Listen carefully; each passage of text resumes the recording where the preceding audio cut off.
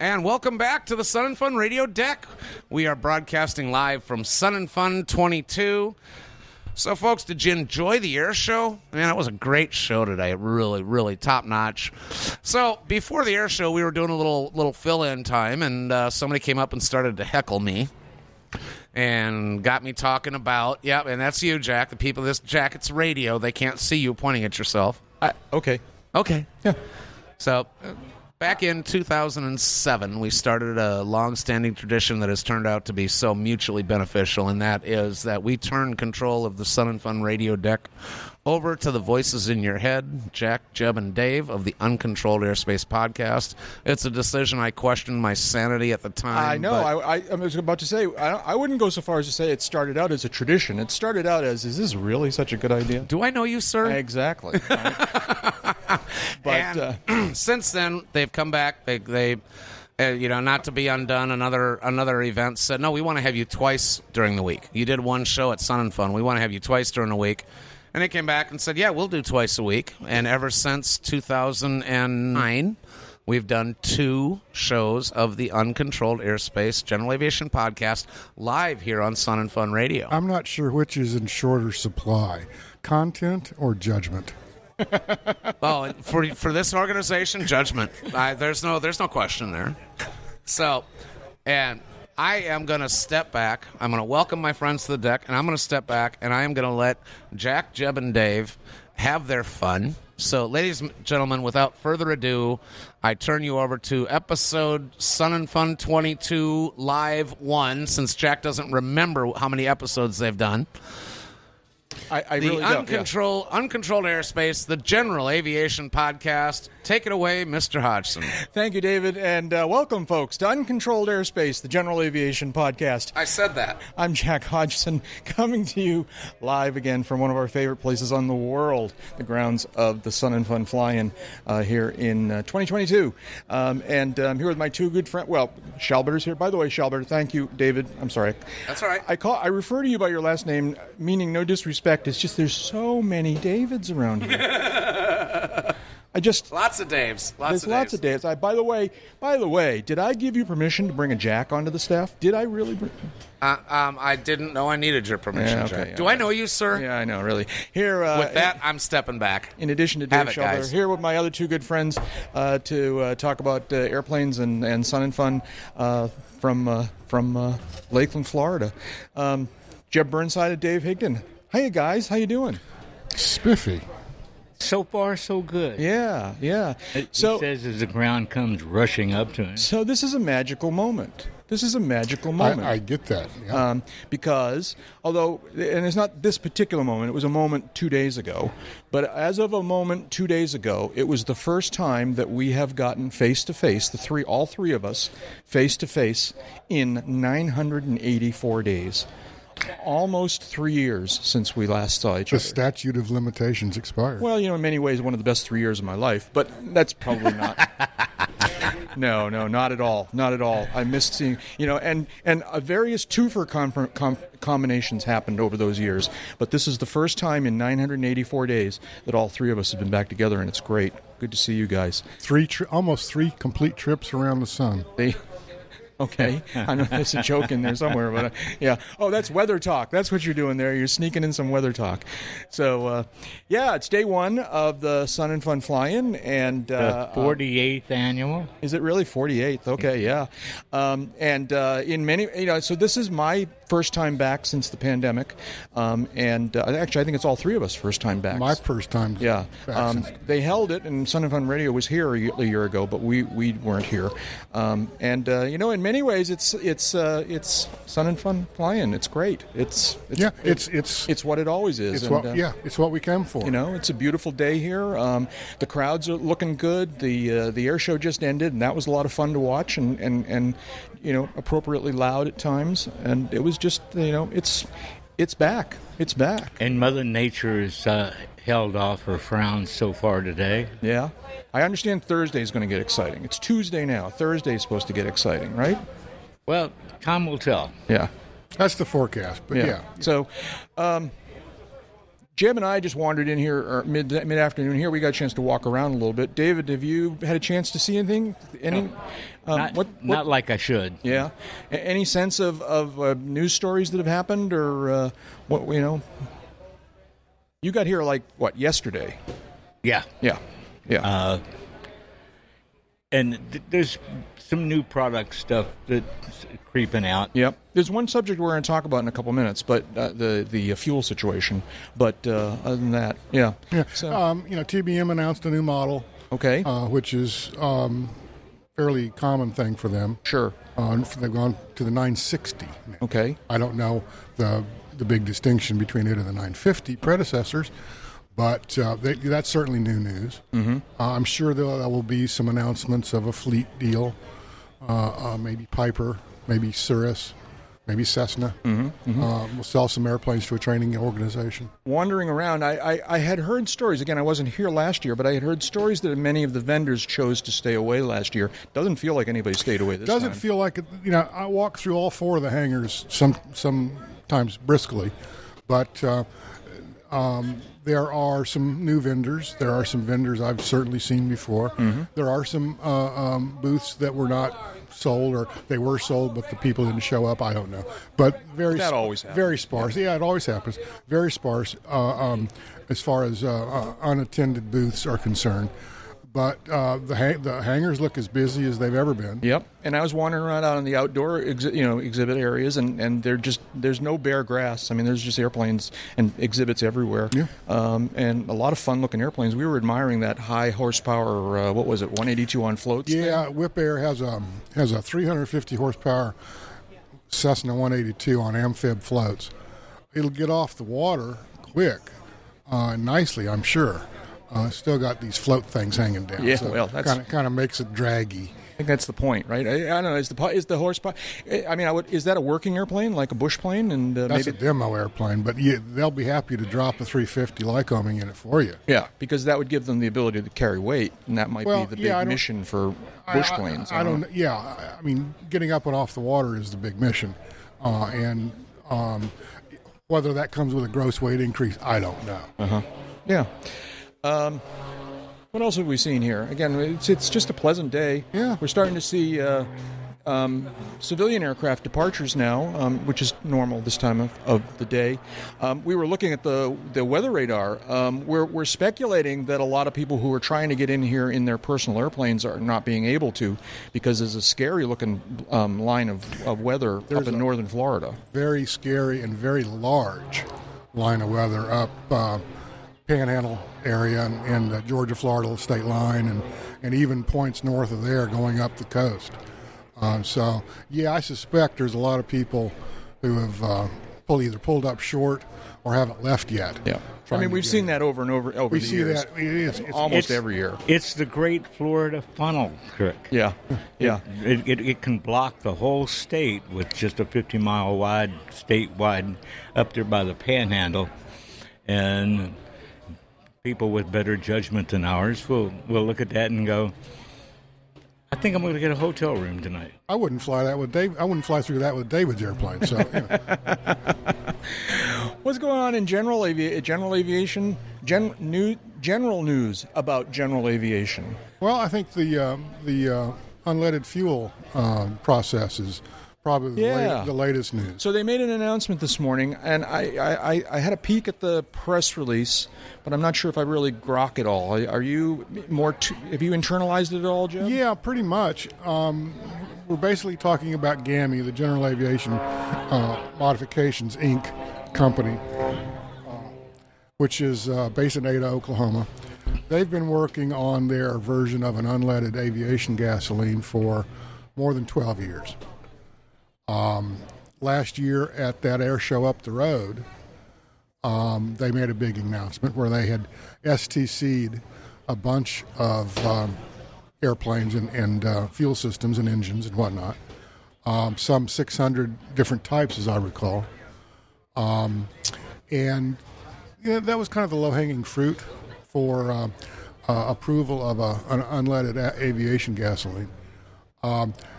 This week, GAMI is announcing that they have done all the work, they have done all the paperwork, They have filed all the forms. They have done everything requested of them by the FAA to obtain an AML STC, approved model list STC, a supplemental type certificate, which encompasses every spark ignition engine on the FAA's type certificate database. That means every piston engine, every spark ignition piston engine is approved for their fuel, their unleaded fuel, which is G100UL. And the only obstacle for that fuel to be marketed, sold, and flown in airplanes right now is a signature. It needs a signature. But a signature from who? From what? The Wichita Aircraft Certification Office. Basically the FAA. The FAA. Yeah. And we're waiting, like Godot, for that signature before before the beginning of the end. Let's put it that way. Because this is the Holy Grail. This is the Holy Grail. Since the earliest days of this podcast, we've been talking about alternatives for 100 low lead, and for various reasons, there have been it's been a challenge. No one's been able to do it, and now GAME has. They've done it. It's proven. It's set. But the paperwork's not complete. The job's not over till the paperwork's done. So all of the complaints that people have about whether or not the 100 low lead is bad for the environment, and that is on the verge of going away. It could be done away with the stroke of a pen. Yeah. Now, the question that I know will come to all three of us when we get away from the show environment. It's going to be from some of our friends who own aircraft. We're going to want to know, can it be mixed with other fuels? Is it sensitive to the type of fuel system in the airplane, whether it's bladders or metal tanks, or is this all done? My information is, and I have to depend on people who are smarter than me, which doesn't narrow it down a whole lot, by the way, but my understanding is that not only is the fuel safe for bladders, for sealed internal tanks, for fuel pumps, for hoses, for stainless steel fuel lines, all of the above, but it can be easily mixed with 100 low lead or even 94 UL or even MoGas, depending on what fancies your what fuel your airplane fancies and how you operate it. There are obviously some obstacles. One of which is simply manufacturing and distribution. Another one is making sure that people understand. There are some, a couple of limitations here. One is the fuel is slightly heavier, maybe a half pound per gallon heavier. That's because it has more BTUs, more energy. So, you might want to start thinking in pounds per hour instead of gallons per hour, some of us anyway. But the punchline here is this fuel is available, let me put it another way. This fuel is appropriate for every aircraft in the fleet, period. Yeah. Whereas other existing solutions to the quest for an unleaded aviation gasoline is not usable in some aircraft. Question I just got from the peanut gallery. Are other aviation fuel manufacturers going to be happy about this? Therein lies a big conundrum. I'm of the opinion that some of the reason that the signature from the FAA is not forthcoming has to do with maybe the fuel, maybe some other refineries, some other oil companies don't like the idea that this upstart company out of Ada, by God, Oklahoma, has come up with this better mousetrap. And that they are pulling whatever strings they can to perhaps stall or delay the approval of this fuel, which may or may not be true. The likelihood certainly exists that there is some shenanigan going on I wouldn't want to point any fingers because I don't know where to point them right now. But, I do call shenanigans on some of this. Shenanigans. Shenanigans. Okay. What do you think, David? Well, for one thing, I can't spell shenanigans, so... I'm going to have to look it up because I get the feeling that's the episode title. But anyways, yeah.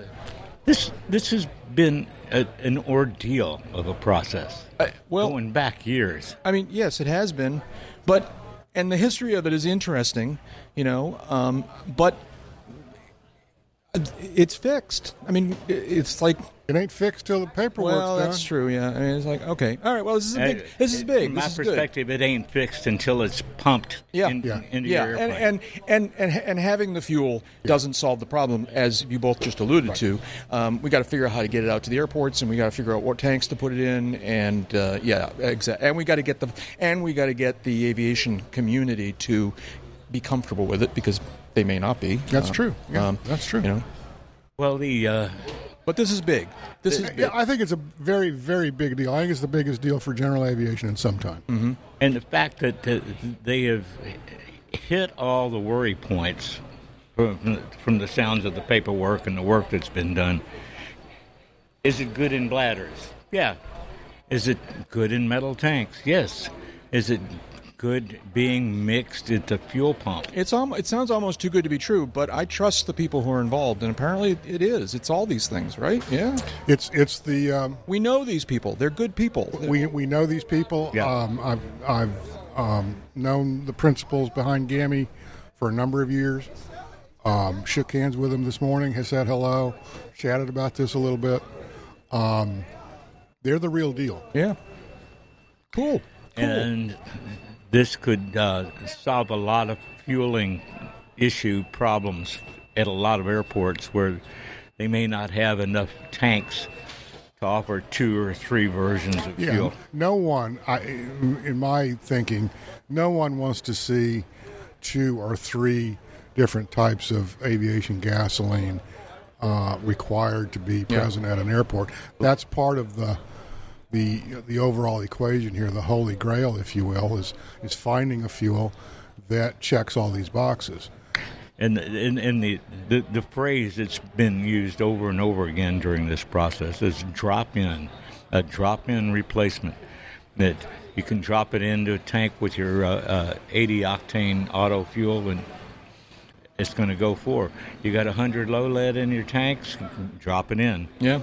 You may not get all the power or all the speed if you start mixing it with higher octane fuels that will bring it down a little bit. Yeah. But we're on the road to ending a lot of problems. Like there's communities on the West Coast, the left coast as they call it, my neck of the woods, that would love to shut the airport and the flying down on the basis that, oh my Lord, the fuel has lead in it.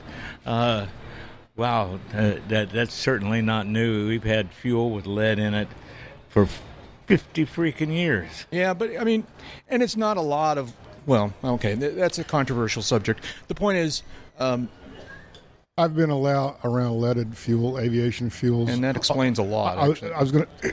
Yeah, exactly. Yeah, he's doing okay. Anyways, sorry, folks. You really didn't want to see that. So. We should save that when we go video. Yeah, right. Yeah. But here's my final question on the subject: what color is it going to be? Does it have a color? Is there an assignment? It does, and I know it, but I don't have it. Because 100 low lead is blue. Something is red. When I was 80 octane is red. 100 something was green. Is green. Yeah. Jet fuel is straw colored. Yeah. So and the dyes work in such a fashion that it's obvious that the airplane has been fueled with some substance that is dyed a different color. Yeah. So you've got, but you asked me a question I can't answer because I simply don't have my reference materials in front of me. We're flying. Yeah, we're flying without our instruments this time. Normally we have all kinds of ability to access the internet, and they don't, and I do, but I'm not gonna. One thing Dave said though, I need to maybe address or correct or mention. If you've got 80 octane in your tank or MoGas in your tank, you can put G100 UL in your tank, and it's not going to affect the engine. The octane level is only going to increase, not decrease, and there won't be any lead to foul the spark plugs. So it should be a seamless, streamlined process. The fear that a lot of people have is, or has been discussed anyway, is you're on a long cross country, and you took off with a tank full of 100 lead, and you go to cheap Avgas regional airport, and the only thing they've got is G100 UL. Can you mix the two? Absolutely, you can. There's no impact on your operations. You're not going to see hotter cylinder head temperatures. Yeah. Things like this. The only thing that you may have to do is buy the STC, and that will be an automated process. You pull out your phone, boom, boom, boom. The STCs already exist for MoGas. EAA and Peterson Aviation have been selling them for 20 years. At least. I was going to say 30 or 40, okay? And they are sold based on the horsepower of the engine. It's $1.50 per horsepower or something like that. So if you're looking at a 300 horsepower engine, you're looking at $450 for an STC, which ain't free, but when it comes to aviation pricing, it's ballpark. I was going to say it's one of the better deals. It's one of the better deals you'll find, yeah. Yeah. So it's the beginning of a new era. That's cool. And let me hasten to add that pricing's not been set, but that's something that's been projected. Yeah.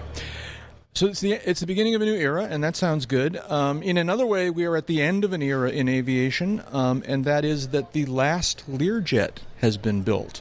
And now, so I'm going to admit that I quite frankly didn't know they were still making Learjets. All right, but apparently they were, and which perhaps is one of the reasons they've made the last one. Yeah, that's a whole nother. That stopping was right, but but it's official. They've made the last Learjet. As I understand it, it was delivered and is being whatever to the customer, whatever whoever that is.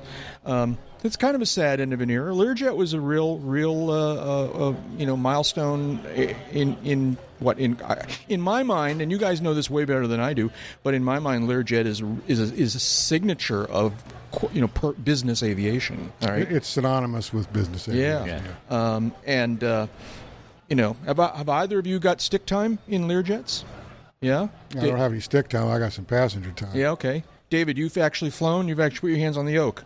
Yeah, with Learjet's chief test pilot in a 31A. What was that like? It was so uneventful that I have to stop and think about the circumstances. But we left Wichita, then called Mid-Continent Airport, and headed... you really hate that name, the new name, don't you? Yeah, okay. Yeah, okay. Go ahead. I'm sorry. I need to interrupt you. You left Mid-Continent, yep. We headed generally in a westerly direction, having to do a little bit of course correction for traffic. But Pete Reynolds, the chief test pilot at Lear at the time, the late Pete Reynolds, he let me fly it to 510. Ooh, okay. And then encouraged me to level off, get it trimmed and balanced, and start doing turns. He said, now when you get in a turn on this one, I want you to pull back on the yoke until you feel the wings shake. Okay, at 510. 510. And sure enough, there was a little tremor in the wings ahead of the stall brake, and the stall brake was a nothing burger. Yeah. I mean, we fell out of the turn and leveled off, went back to 510, did it in the other direction. And he smiled at me and he said, so do you think you could get used to this? And I said, sure. I said, do you think your publisher could help you get used to this? I said, no way. What do you think that... So maybe you just answered this question, David, but what made the Learjet so successful? Marketing. So, that suggests that it wasn't really a quality airplane. No, it was an unknown entity. Okay. It was brand new. And they they gave a dealership on the West Coast to a Wichita native called Clay Lacey. Clay Lacey, yeah. And a legend. Clay went to work on it and turned it into a camera ship for motion picture work. But he and his company sold the hell out of those. Mm-hmm. And that was in a day when it was, I think, a Model 23 and 25 were the only ones you could get. And I remember hearing a lady, she came out of a 23 after a demo flight, and her husband was thinking about buying it, and he was getting hung up over the fact that it wasn't single pilot IFR. It meant he was going to have to hire a pilot to fly with him. And her biggest complaint was, it's like a bloody cave in there. There's only 4 windows in the whole thing. Could they put some lights in it so you could see where you're going instead of bumping your head getting back to the seats? But by that point, the gentleman with the Lear in his name had made his mark. Company had collapsed, was picked up by somebody else, renewed, and went on to a long, long history. I mean, we're talking about 1963 when the first one. Yeah, I'm willing to be corrected. Back in that day, the only other purpose-built business jet was the Lockheed Jetstar. 4-engine fuel guzzler. Twice the cabin space, but a real anachronism in a lot of ways. The Learjet was, again, custom built for business applications. Took advantage of new technologies in the engines, but mainly it was just a nice, compact jet. And fast. Yeah. And fast. Very sleek looking, too. It just ran away from everything else in the market, including the Jetstar, and that was a 4-engine airplane. Yeah. Well, there you go. The end of an era. Yeah. It's a beautiful afternoon here in Lakeland, Florida. The sun is starting to set. The sky is full of these beautiful, brightly lit, towering cumulus clouds. We've got a lot of airplanes doing departures in the background here. We still have a couple minutes before our break, but the crowds are still here. And if you're in the area and you haven't decided to come to Sun and Fun, you probably should, because they got a whole week. And tomorrow night's first night air show. Yeah. And it's going to be that's worth the price of admission all by itself. It really is. Now, in a couple of minutes, we're going to take a break. I just wanted I'm always thinking about you guys, and I wanted to give you something to kind of get you through the break. And so I got this. Hang on. Cheesy Poofs. I found Cheesy Poofs. All right. Just handed the guys little bags of cheese doodles. Cheese doodles. Cheese doodles, baked puffs, cheddar, cheesy poofs. Cheesy Poofs. So, yeah. I'm somebody again. Yeah, right. See, I've timed this badly. We still have 3 minutes. What else is going on here? There was something I wanted to talk about here. I don't know what it was. There'll be a fish fry at Home Built this Friday. They are doing the fish fry again. I think they suspended it last year, I heard. But fish fry is a lot of fun. We did that a bunch of years ago. Yeah. And yeah, that's fun. Get your tickets early, because it will very likely sell out by Thursday evening. That was the year I was shooting a lot of video, and I shot a little video of it was sort of a selfie kind of thing. I said, Dave told me I got to go. He sent me on a mission. I got to go buy fish fry tickets, and so Cirrus Aircraft is thrilled to announce that we're coming to town. Cirrus Orlando. Hello, this is Mike Harris from Why We Fly General.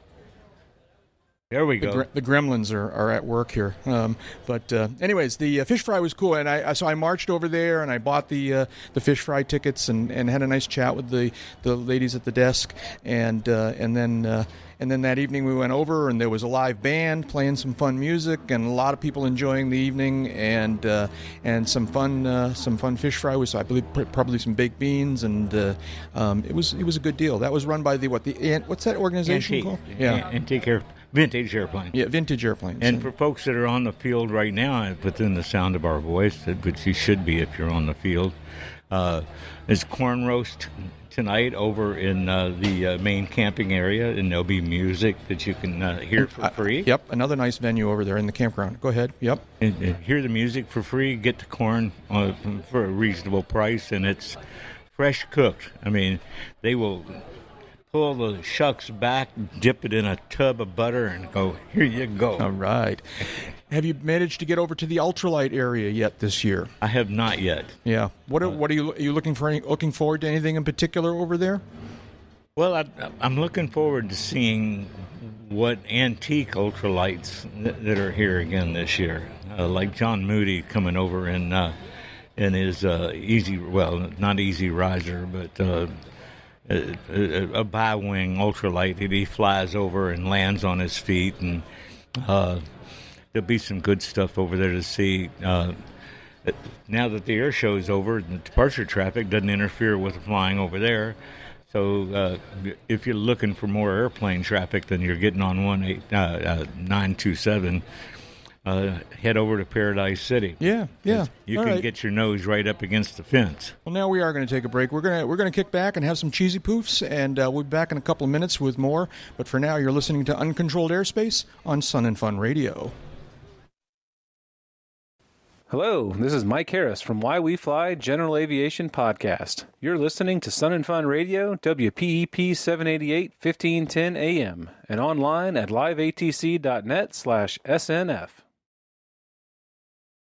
And now back to the Sun and Fun Radio deck, brought to you in part by Green Bay Austin Straubel International Airport.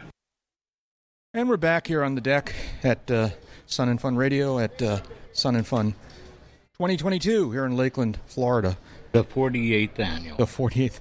See, David is actually air staff here throughout the whole week, and so he's been highly indoctrinated to get all these little messages right. I on the other hand, I just make it up as I go along. And you sure I'm not?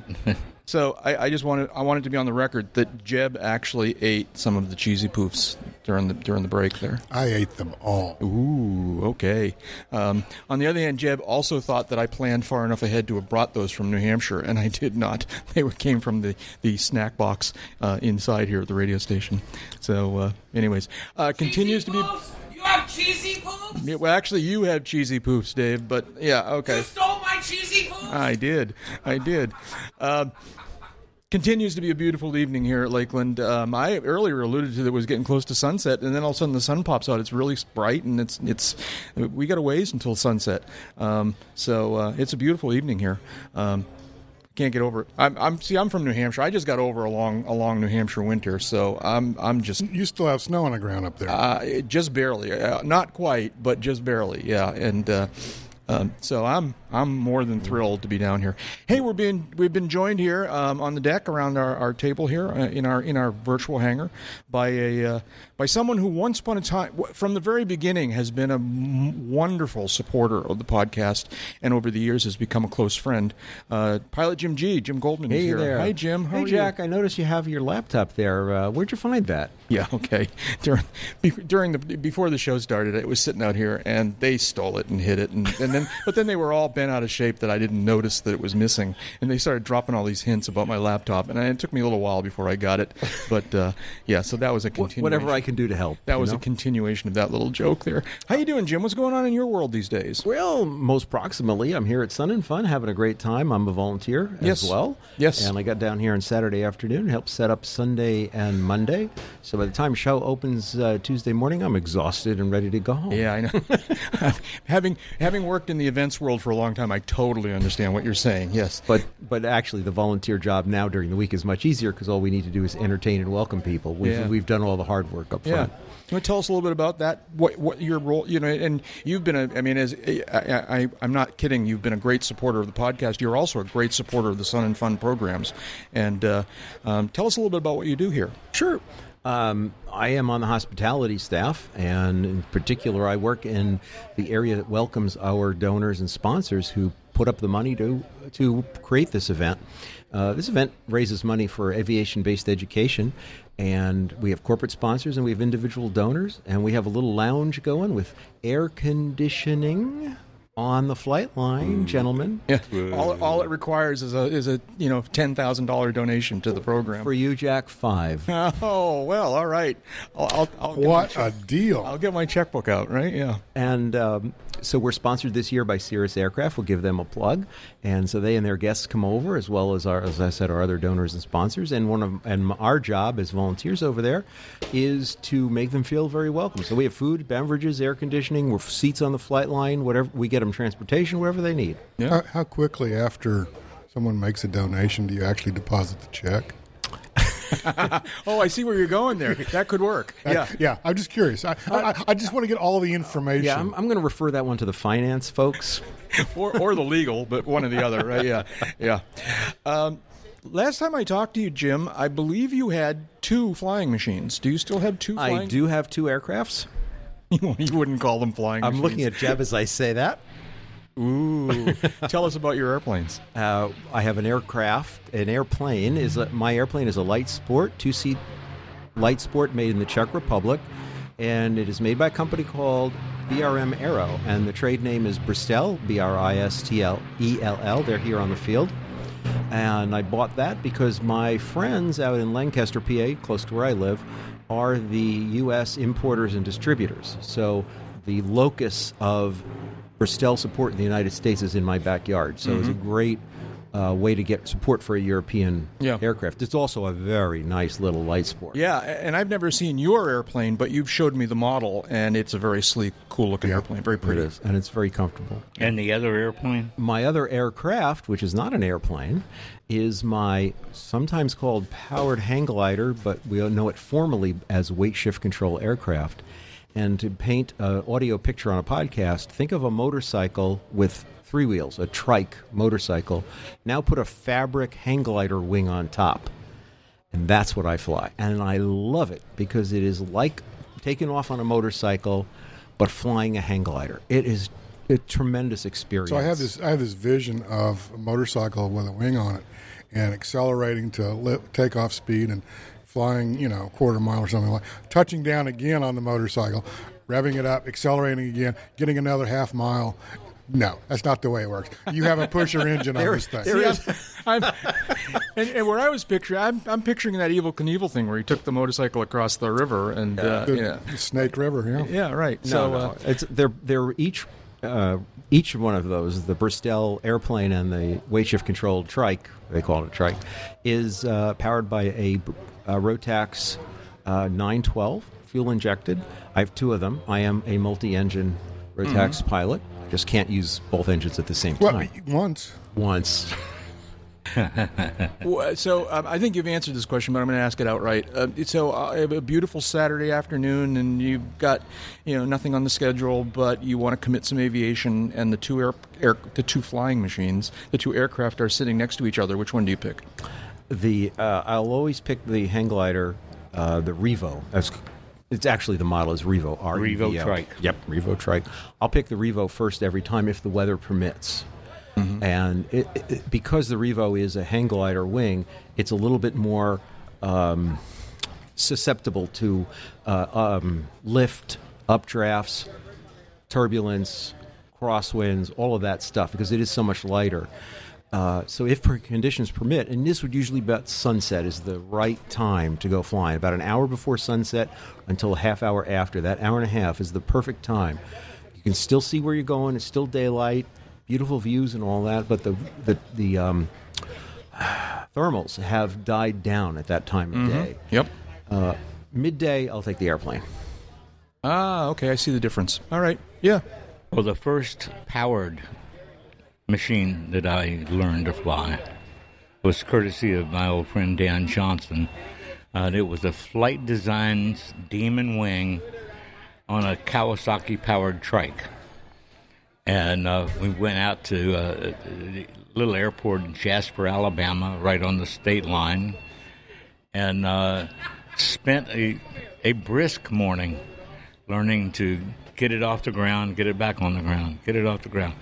DJ's instructions to me were, get it going fast enough, push the bar out until the nose wheel lifts off, and then back off. And so I thought I was following the instructions pretty diligently until I realized that the altimeter said I was 500 feet off the runway. And I went around the pattern twice before my nerve built up to the point where I could commit to landing on the next circuit. Learning to land on that, especially if you have come from a fixed wing airplane background, takes a little getting used to. It's not extraordinarily difficult. The average mortal can do it, but it takes a little practice. Well, and I had nothing but hang gliding experience. So actually, you were in better shape because you didn't have the fixed wing. I did not have the fixed wing fixation, but there was something about backing off the throttle as I'm turning from base to final and seeing the runway start to coming at you. I think I'm going to go around.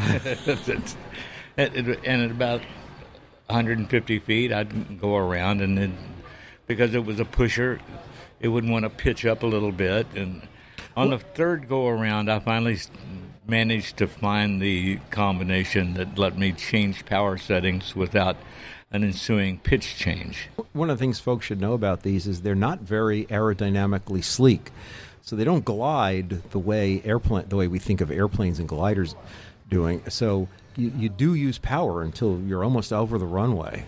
And they don't glide like a hang glider. No, they don't. You put that trike Not on when there. you put the trike carriage underneath it, no. And I had that Demon wing for most of that summer, and some of the most fun flights that I'd ever had up to that point were soaring that wing at a couple of the sites in the Sequatchie Valley outside Chattanooga. Matter of fact, when I launched at one place called Whitwell and turned right and gained altitude, the guy behind me who had the dealership for the then hot wing punched off right behind me and went ding. And when we got in the campground that night, he was not a happy camper. No. He didn't appreciate how well I was showing off the product he wasn't selling. The next day we had a competition at the Henson's Gap flying site that belongs to the Tennessee Tree Toppers. And the task was to take off, turn left, climb above a certain point, do a circle, then go across the gap about 1.5 miles, and turn around where the two spotters were, do 2 360s there, then come back across launch, and then head to the landing field. And at one point, the somewhat competitive fellow was a little ahead of me, going across the gap. And as we got farther into the gap, the lift changed, and I found myself not able to look at the wing above me, but I knew I was climbing into him. And the next thing I hear is I'm being cursed out by this guy. And at the campfire that night, he wanted to tell me. So this is aircraft-to-aircraft communication by yelling at each other. By yelling, yeah. I would have sent up a note, but I left a pin on it. Well, At the campsite that night, all the gear's put away. We've got our day's worth of flying line to that's it. Update. And this gentleman came over and got in my face about how I shouldn't have been climbing up into him like that.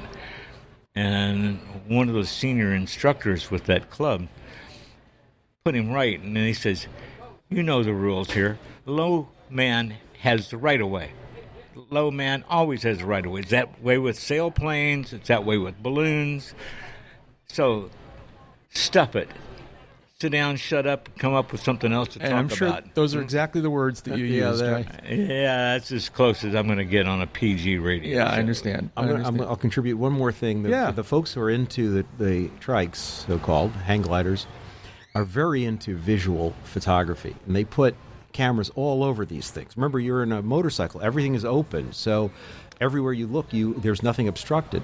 And so if you look at some of the videos from these guys, they're spectacular videos in beautiful places, because you can put these in a trailer and take them somewhere gorgeous and do fly-in with the cameras. So I recommend, if you're interested in seeing some stunning aerial photography, take a look at some of the trike videos. Yeah. I'm guessing, Jim, that you're pretty laser focused on your particular part of the event here this week. Have you had a chance to think or look at anything else around the show?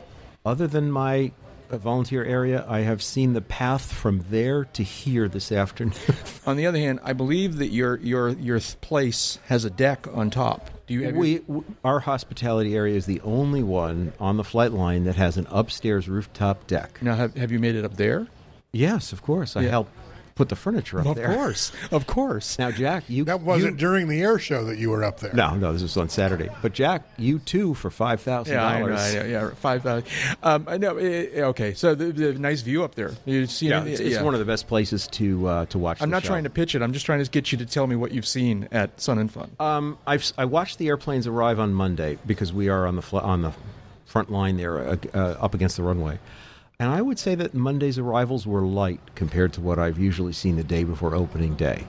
And I did look out in the aircraft camping parking area out here, and it was a little bit lighter than I remember normally for opening day.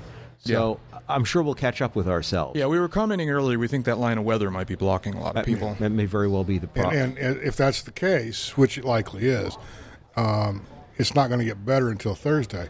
But come Friday, Saturday, Sunday, it will be a lot better, and I think you'll see a lot more visitors. With the Thunderbirds coming this weekend, we're expecting record crowds like we've never seen here before. So it's going to be amazing. And my little hospitality area, we are expecting over 200 guests with a capacity of 120. I'm not sure how we're going to do this. Double stack. There you go. Double stack. But now raise the donation threshold. Could work both ways. Yeah. I hear through the grapevine that you've been doing a little real estate marketing. Yes, I'm selling airports. I only have one left in inventory right now. That's a joke. He only ever had one. But he had an airport. Right? I mean, he has an airport, it is for sale, and all it takes is money. Yeah, we'll talk about that more later on in another episode. That sounds good. Let's do that. Kind of like get into that in this venue. I'm hoping it'll be sold before we talk about it on a future episode. I hope so too. David, you were just telling stories about flying your hang gliders and your powered ultralights or powered hang gliders. You have taken a really interesting path through all this aviation stuff, starting with hang gliders, moving into ultralights, going to fixed wing, all the different airplanes. I'm just kind of curious how you got into this in the very first. I mean, it's like once upon a time you had never flown anything, and then did you kind of always want to go flying, or what was that process? How did you enter? Okay. I started out as a child, as an 8-year-old child, sitting on a stack of phone books in my uncle's brand new first-year Cessna 182. There we go. Okay, yeah, And he coached me finger and thumb. Were those phone books STC'd properly? This is what I wanted. Probably not. Okay. Nah. Yeah, right. Okay. This was before STC. Yeah, okay, I'm sorry. No, you're riding with your, what'd you say, uncle? Yeah. Okay. Who flew B-17s in World War II. I think you've talked about him over the years, but even survived getting shot down. Yeah. Okay. So your adventure, how did it go? So you did. Well, this. He coached me on the finger and thumb on the yoke, and try not to put any forward or back pressure on it. If I could keep that vertical speed needle as close to zero as possible, he wanted me to do turns until I came back and ran into my own wake. I didn't know what it was. Startled the hell out of me. But we did that for about 45 minutes, and I was hooked. 8 years old. From that point on, flying was what I wanted to do. Then I found out a couple of years later that my vision would not qualify me to fly for the military or the airline. Okay. And after I got over that crushing discovery, The first thing that came along that I could actually afford to own and fly was hang gliders. And I spent a week at Crystal Air Sports in Chattanooga, Dan Johnson's business. Did you know Dan before that, or is that when you met him? I'd met him before that. That's when we got to know one another. And then a couple of years later, I moved down there to work for Glider Rider magazine, and we got to know one another a lot better. Yeah. So those first lessons were, what do you remember about those? I remember that it took me 5 tries to run down the training hill without beaking the trainer.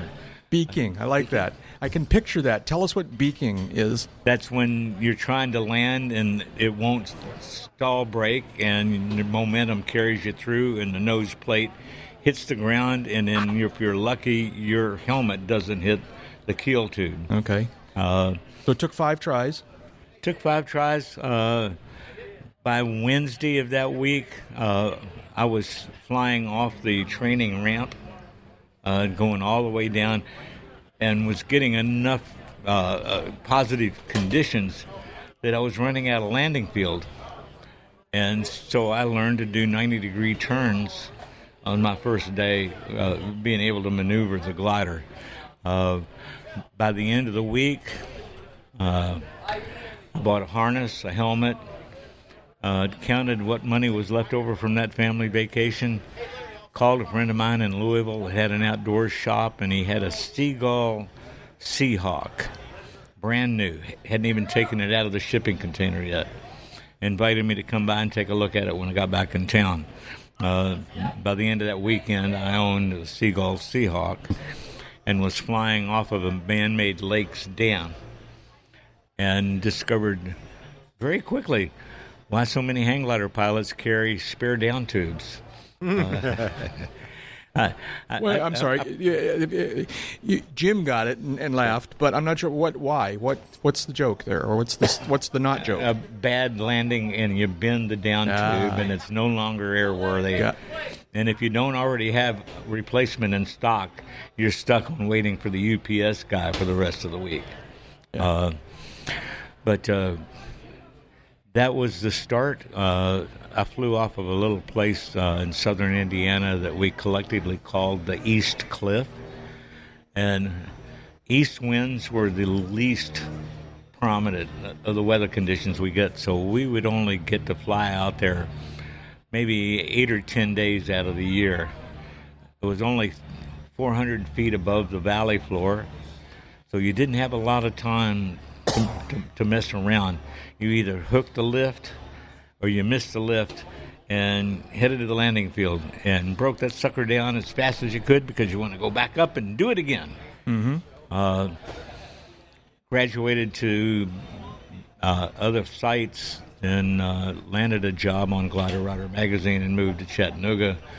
And that's when my real education started. In what way?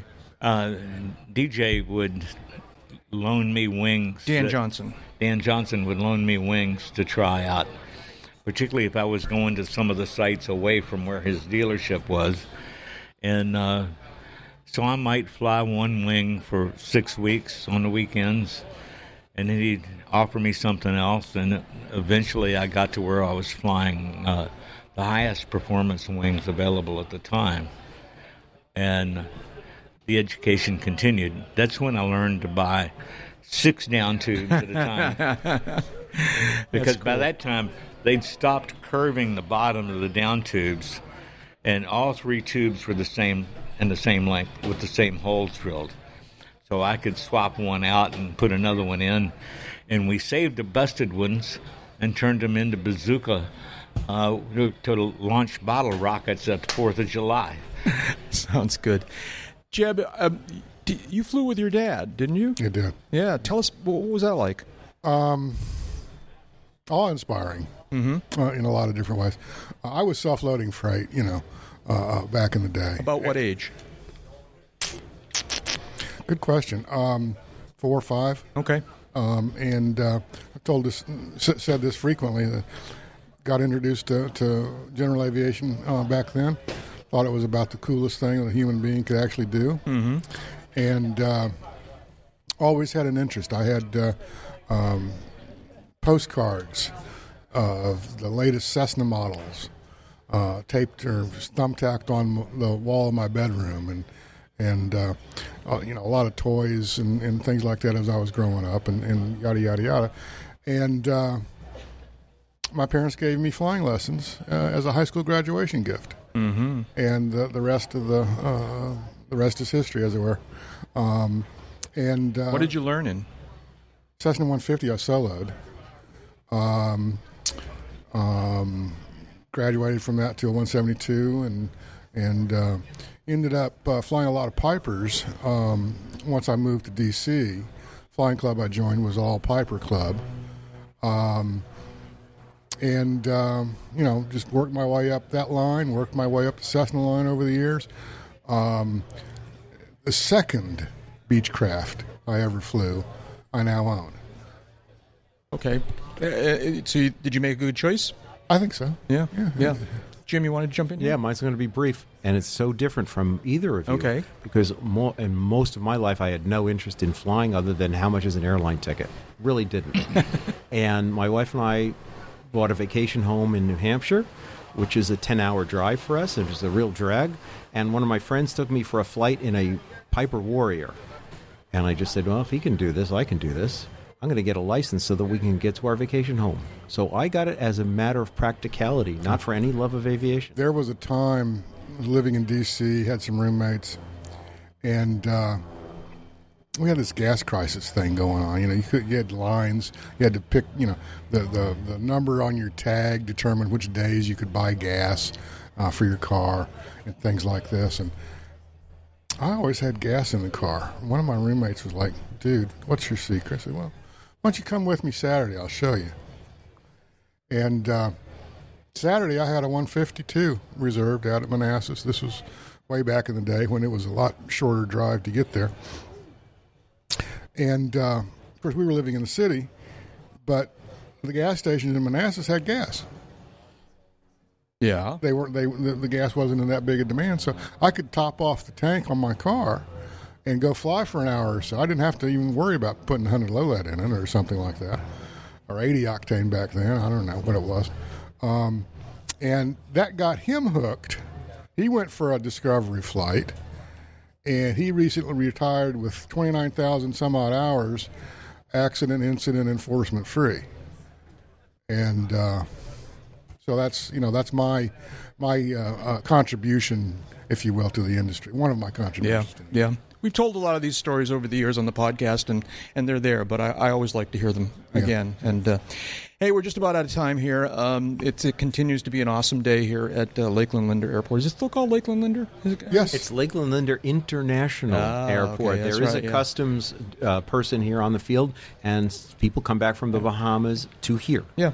So if you're in town, and you should come to Sun and Fun before the week is out, because it's very, very cool. We want to thank a bunch of people. Thank you, Jim, for stepping in here. Thank you for being our patron and our good friend over these years. It's one of the great treats that we've gotten out of this. No good deed goes unpunished. I know. Apparently not. Yeah. We want to thank our friends at Sun and Fun Radio, all the staff who've been very helpful to us over the years, and particularly to our good friend David Schellbetter, who has been a terrific friend and supporter of the podcast. We really appreciate that. I want to thank... Oops, wait a minute. Stop it. Somebody. Okay, they always call during the show. Thank you to Jeb. Thank you very much, Jeb. My pleasure. David, thank you very much. And David, before we break away here, is there something you wanted to tell us? You want to live long and become an old part, go fly, because time spent flying is not subtracted from your lifespan. And that's enough talk, and let's go flying.